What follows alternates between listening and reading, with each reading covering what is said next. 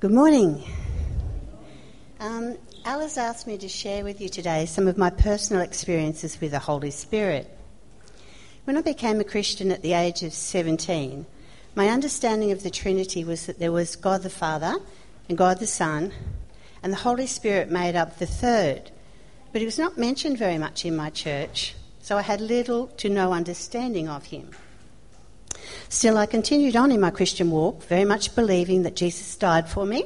He rose again and is gone to the Father to prepare a place for me so that when I die, I can share eternity with him.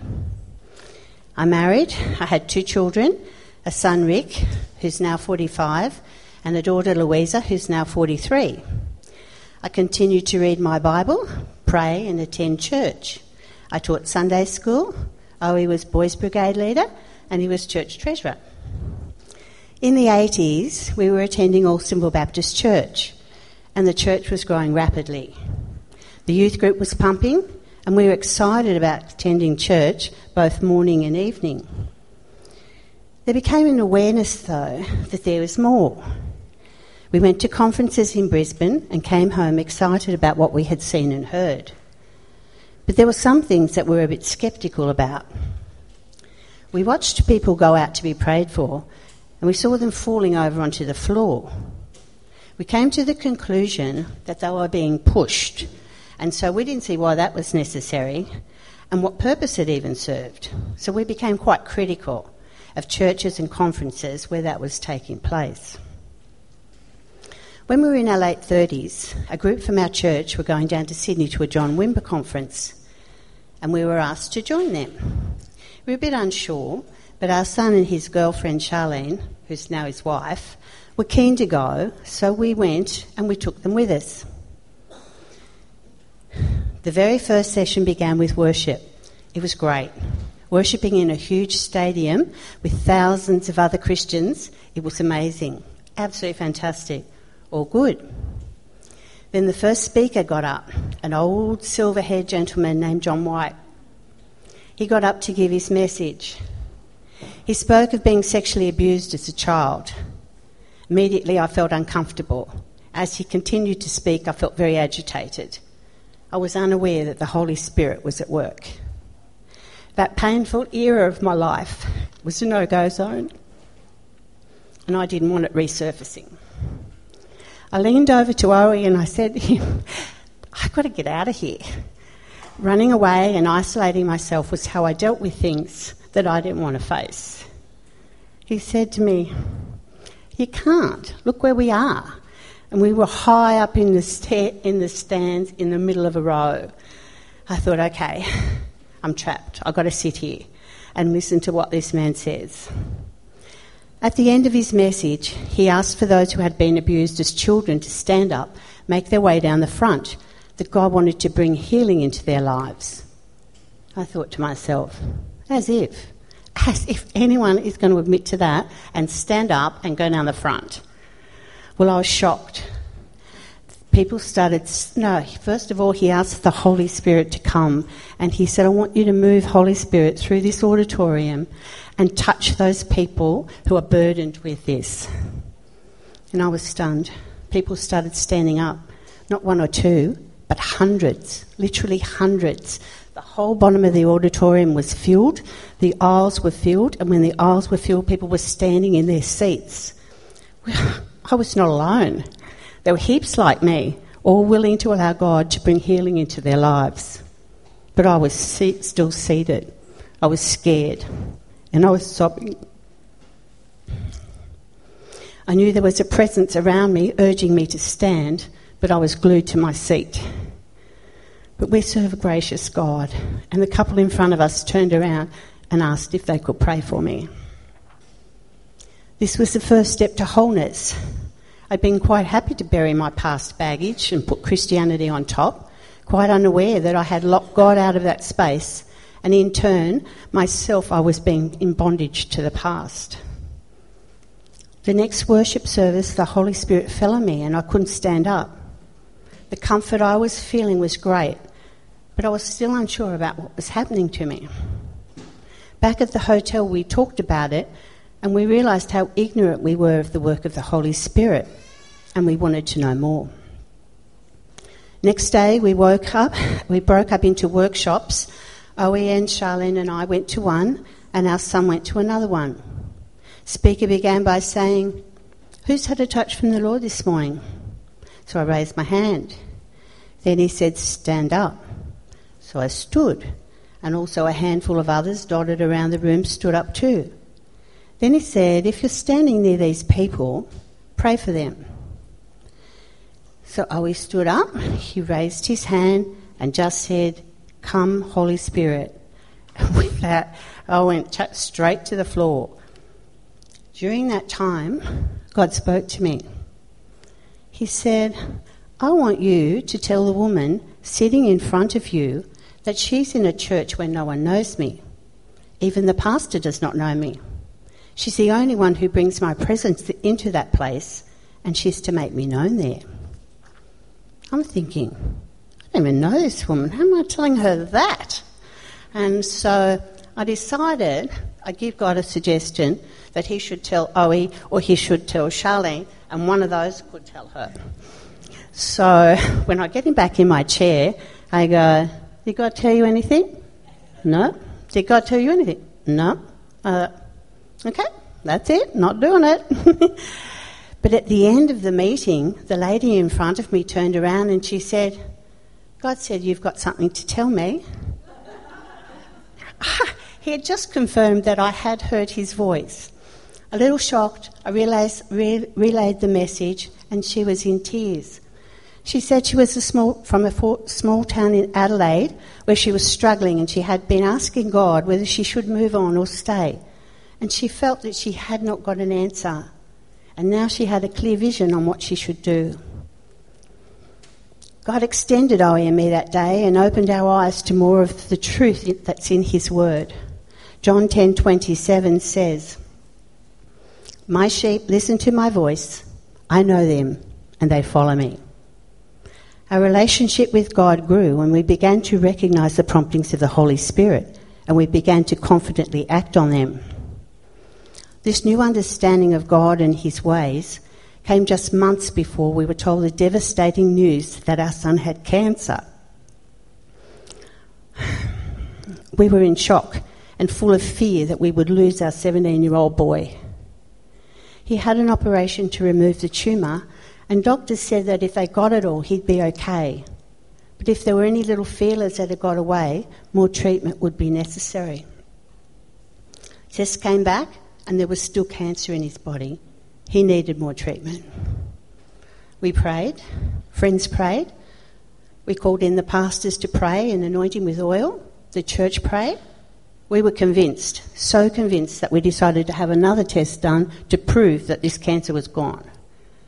But the test revealed that the cancer was aggressive and spreading fast, and he needed to start treatment immediately. We were devastated. Why had God not come through for us? I have to have a drink.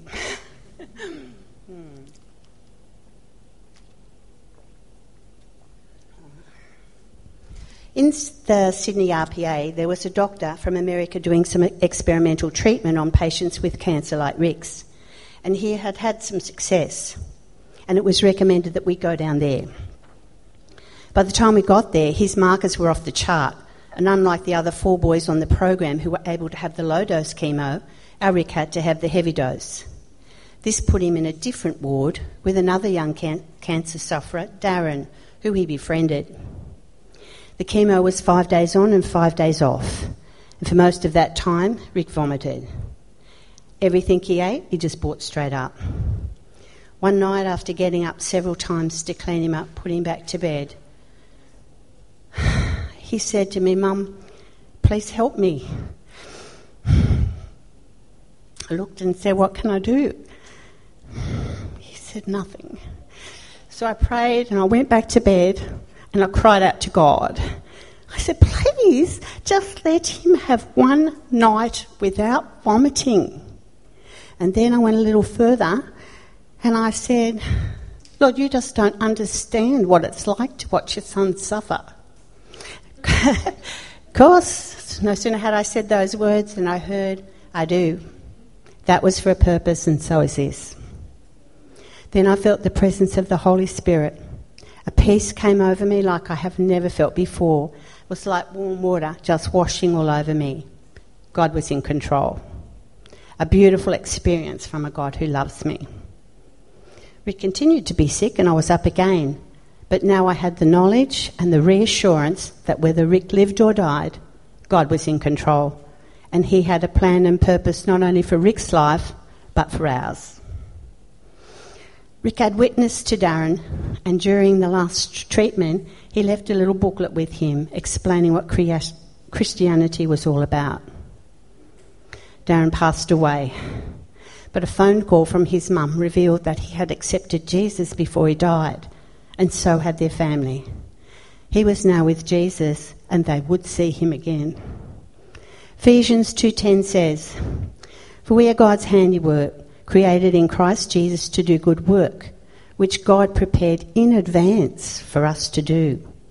And 1 Corinthians 2:9 and 10 says, "It is written, what no eye has seen and what no ear has heard, and what no human mind has conceived, the things prepared for those who love him. These are the things God revealed to us by his Spirit." As Christians, we need to be in tune with God. That means spending time with him in his word, talking to him and confessing our sin.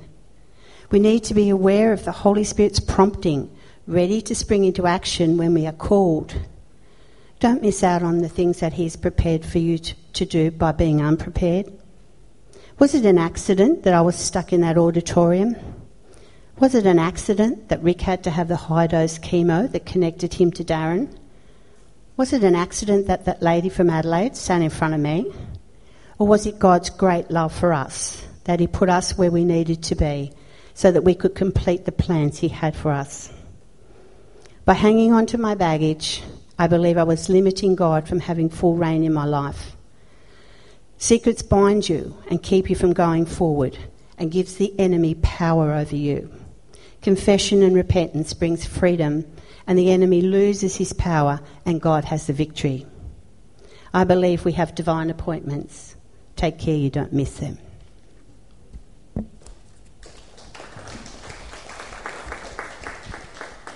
The same thing, Alan's asked if I could share a couple of things that I've had an experience with the Holy Spirit, or something that came out of all the things that Alan's been teaching us, something that meant something. So there's a couple of things here. So next year, Kylie and I have been married for 25 years. So that's exciting. So, but I've got to first take you back for this story back about 27 years ago, before we had met, before we knew each other. I was involved in a church that we had a kids club on a Thursday night. We had probably 100 kids, and they'd have dinner and all sorts. Anyway, there was this, just one of the girls that were there. I didn't know who she was. Her name was Belinda. And that's all you probably need to know about her at the moment. The church was having a family camp where most of the church would go to for the weekend, and they invited all the kids club kids and their parents, come as a family, come to the camp. While that was happening, a bunch of us happened to be in Papua New Guinea doing a mission trip, building a house for a guy. So I wasn't there at part of this camp along with a bunch of other guys. So we went to the camp, we went to New Guinea. Belinda and her family happened to go to the camp. We came back from New Guinea after 3 weeks, and we're at a prayer meeting on a Wednesday night, and we'd had a blackboard up the front. Everyone would, say about prayer points, whatever, so then we'd just spend time praying and we could see everything that was up there. One of the prayer points happened to be pray for this family that came along to the family camp. Their child's part of the kids club. The rest of her siblings came along, and her mum came along. They went to the family camp. The elder sister of Belinda was involved in a car crash. She was a nanny, had 3 small kids with her. A bus ran into her, rolled the car, all sorts of stuff. So they just wanted to pray. It was a connection the church had with this family. That young woman that was the nanny does happen now to be my wife, Kylie. So Hence, you needed to know who Belinda was and where we all came into it. But at that prayer meeting, I can't say it was an audible thing I heard with my ears. It was something that I heard with every part of my being. It was the Holy Spirit saying to me, "You nearly lost the chance of meeting her. Don't do it again." Not that I had a chance before that, but it was like this thing of just take this opportunity because it's now in front of you. You can't miss that. That was a little bit overwhelming for me. It was overwhelming to go and talk to a girl, let alone, hearing what the Holy Spirit was telling me. I was a bit of a mummy's boy. I didn't go out and do that kind of thing. Anyway, it did. It gave me that prompting. Kylie had met some of the other young people at the camp. They invited a youth group, and then I ended up meeting her at youth group. And I soon found I had to take this opportunity because that was what I felt, God had spoken to me about. Kylie didn't probably really want to be at youth group or church. She would say she had an attitude to life, had a chip on her shoulder. And there was no church background in the family, apart from this kids club that Belinda was going to.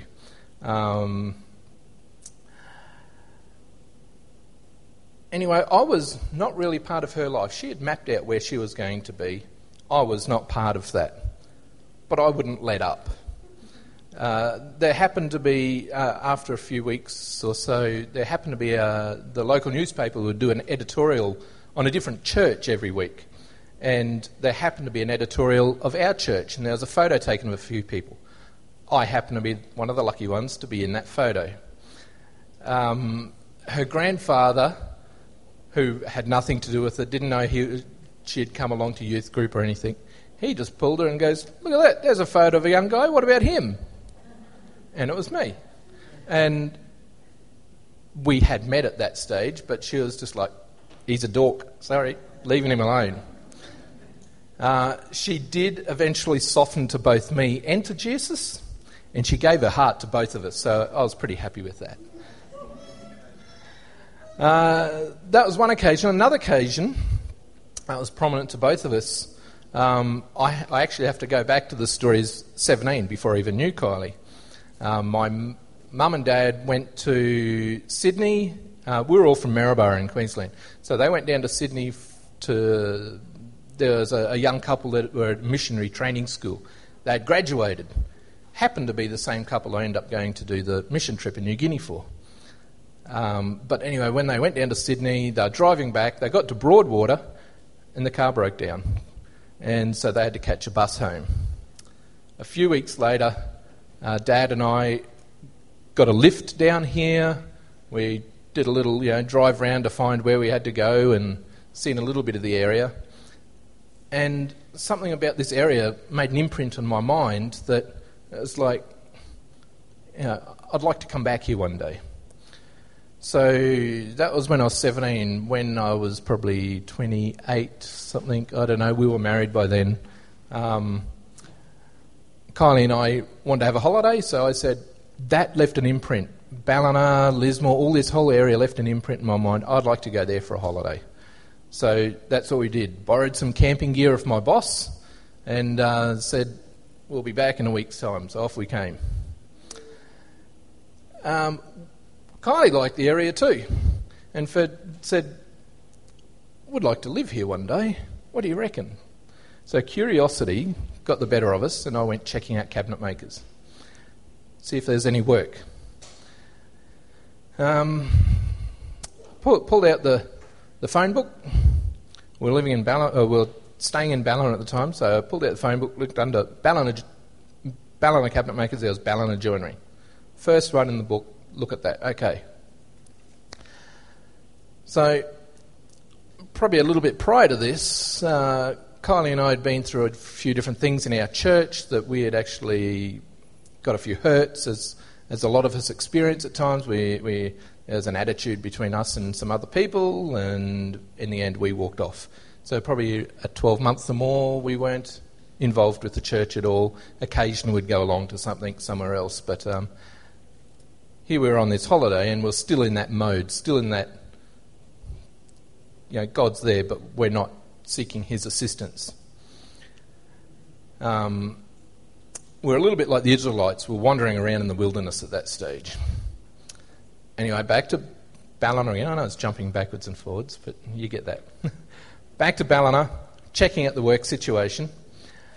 We pulled up outside Ballina Joinery. And I turned to Kylie and I said, I'm going to pray about this first. She's like, what the? And amongst a few other things. But being the submissive wife she was, she went along with it, kind of. So we prayed in the car. I prayed, she listened. I went inside and it was a husband and wife team. And the guy there that owned the business, he said, my only tradesman gave me notice yesterday and you've walked in today looking for work. Somebody's got things in control. Somebody bigger than us knows what's going on. Because why would you walk in today? That never happens. And my ears kind of like prick and you kind of go, that's just freaky because I just prayed and I haven't prayed for a long time. I didn't tell him that. But anyway, we left there, I went around about 10 or so other cabinet makers because you go, what one cabinet maker says doesn't mean it's great everywhere else. All the other cabinet makers said, if you've got a full-time job and great work, stay where you are. Don't move because there is nothing else here. I mentioned to one of the guys about Ballina Joinery and that they had a spot. And they go, you would not want to work there. He's one of those born-again Christian nutcases. Okay? But, once again, you're going to go, I'll put that in the memory and I'll just, ponder on all of that. Kylie and I end up going back to Maryborough. I kept in contact with the guy at Ballina Joinery, and when we got back, we did a little pros and cons list. Work out, do we stay, do we go, what's the go here? The pros and cons list said, absolutely stay where you are. Do not go. But I didn't have peace about that. There was something that was drawing us down here, maybe wanting to escape family and things like that. I don't know, but we had a peace that no, we kind of feel coming down here would be the right thing to do. It made no sense to move, but the Holy Spirit made sense of it.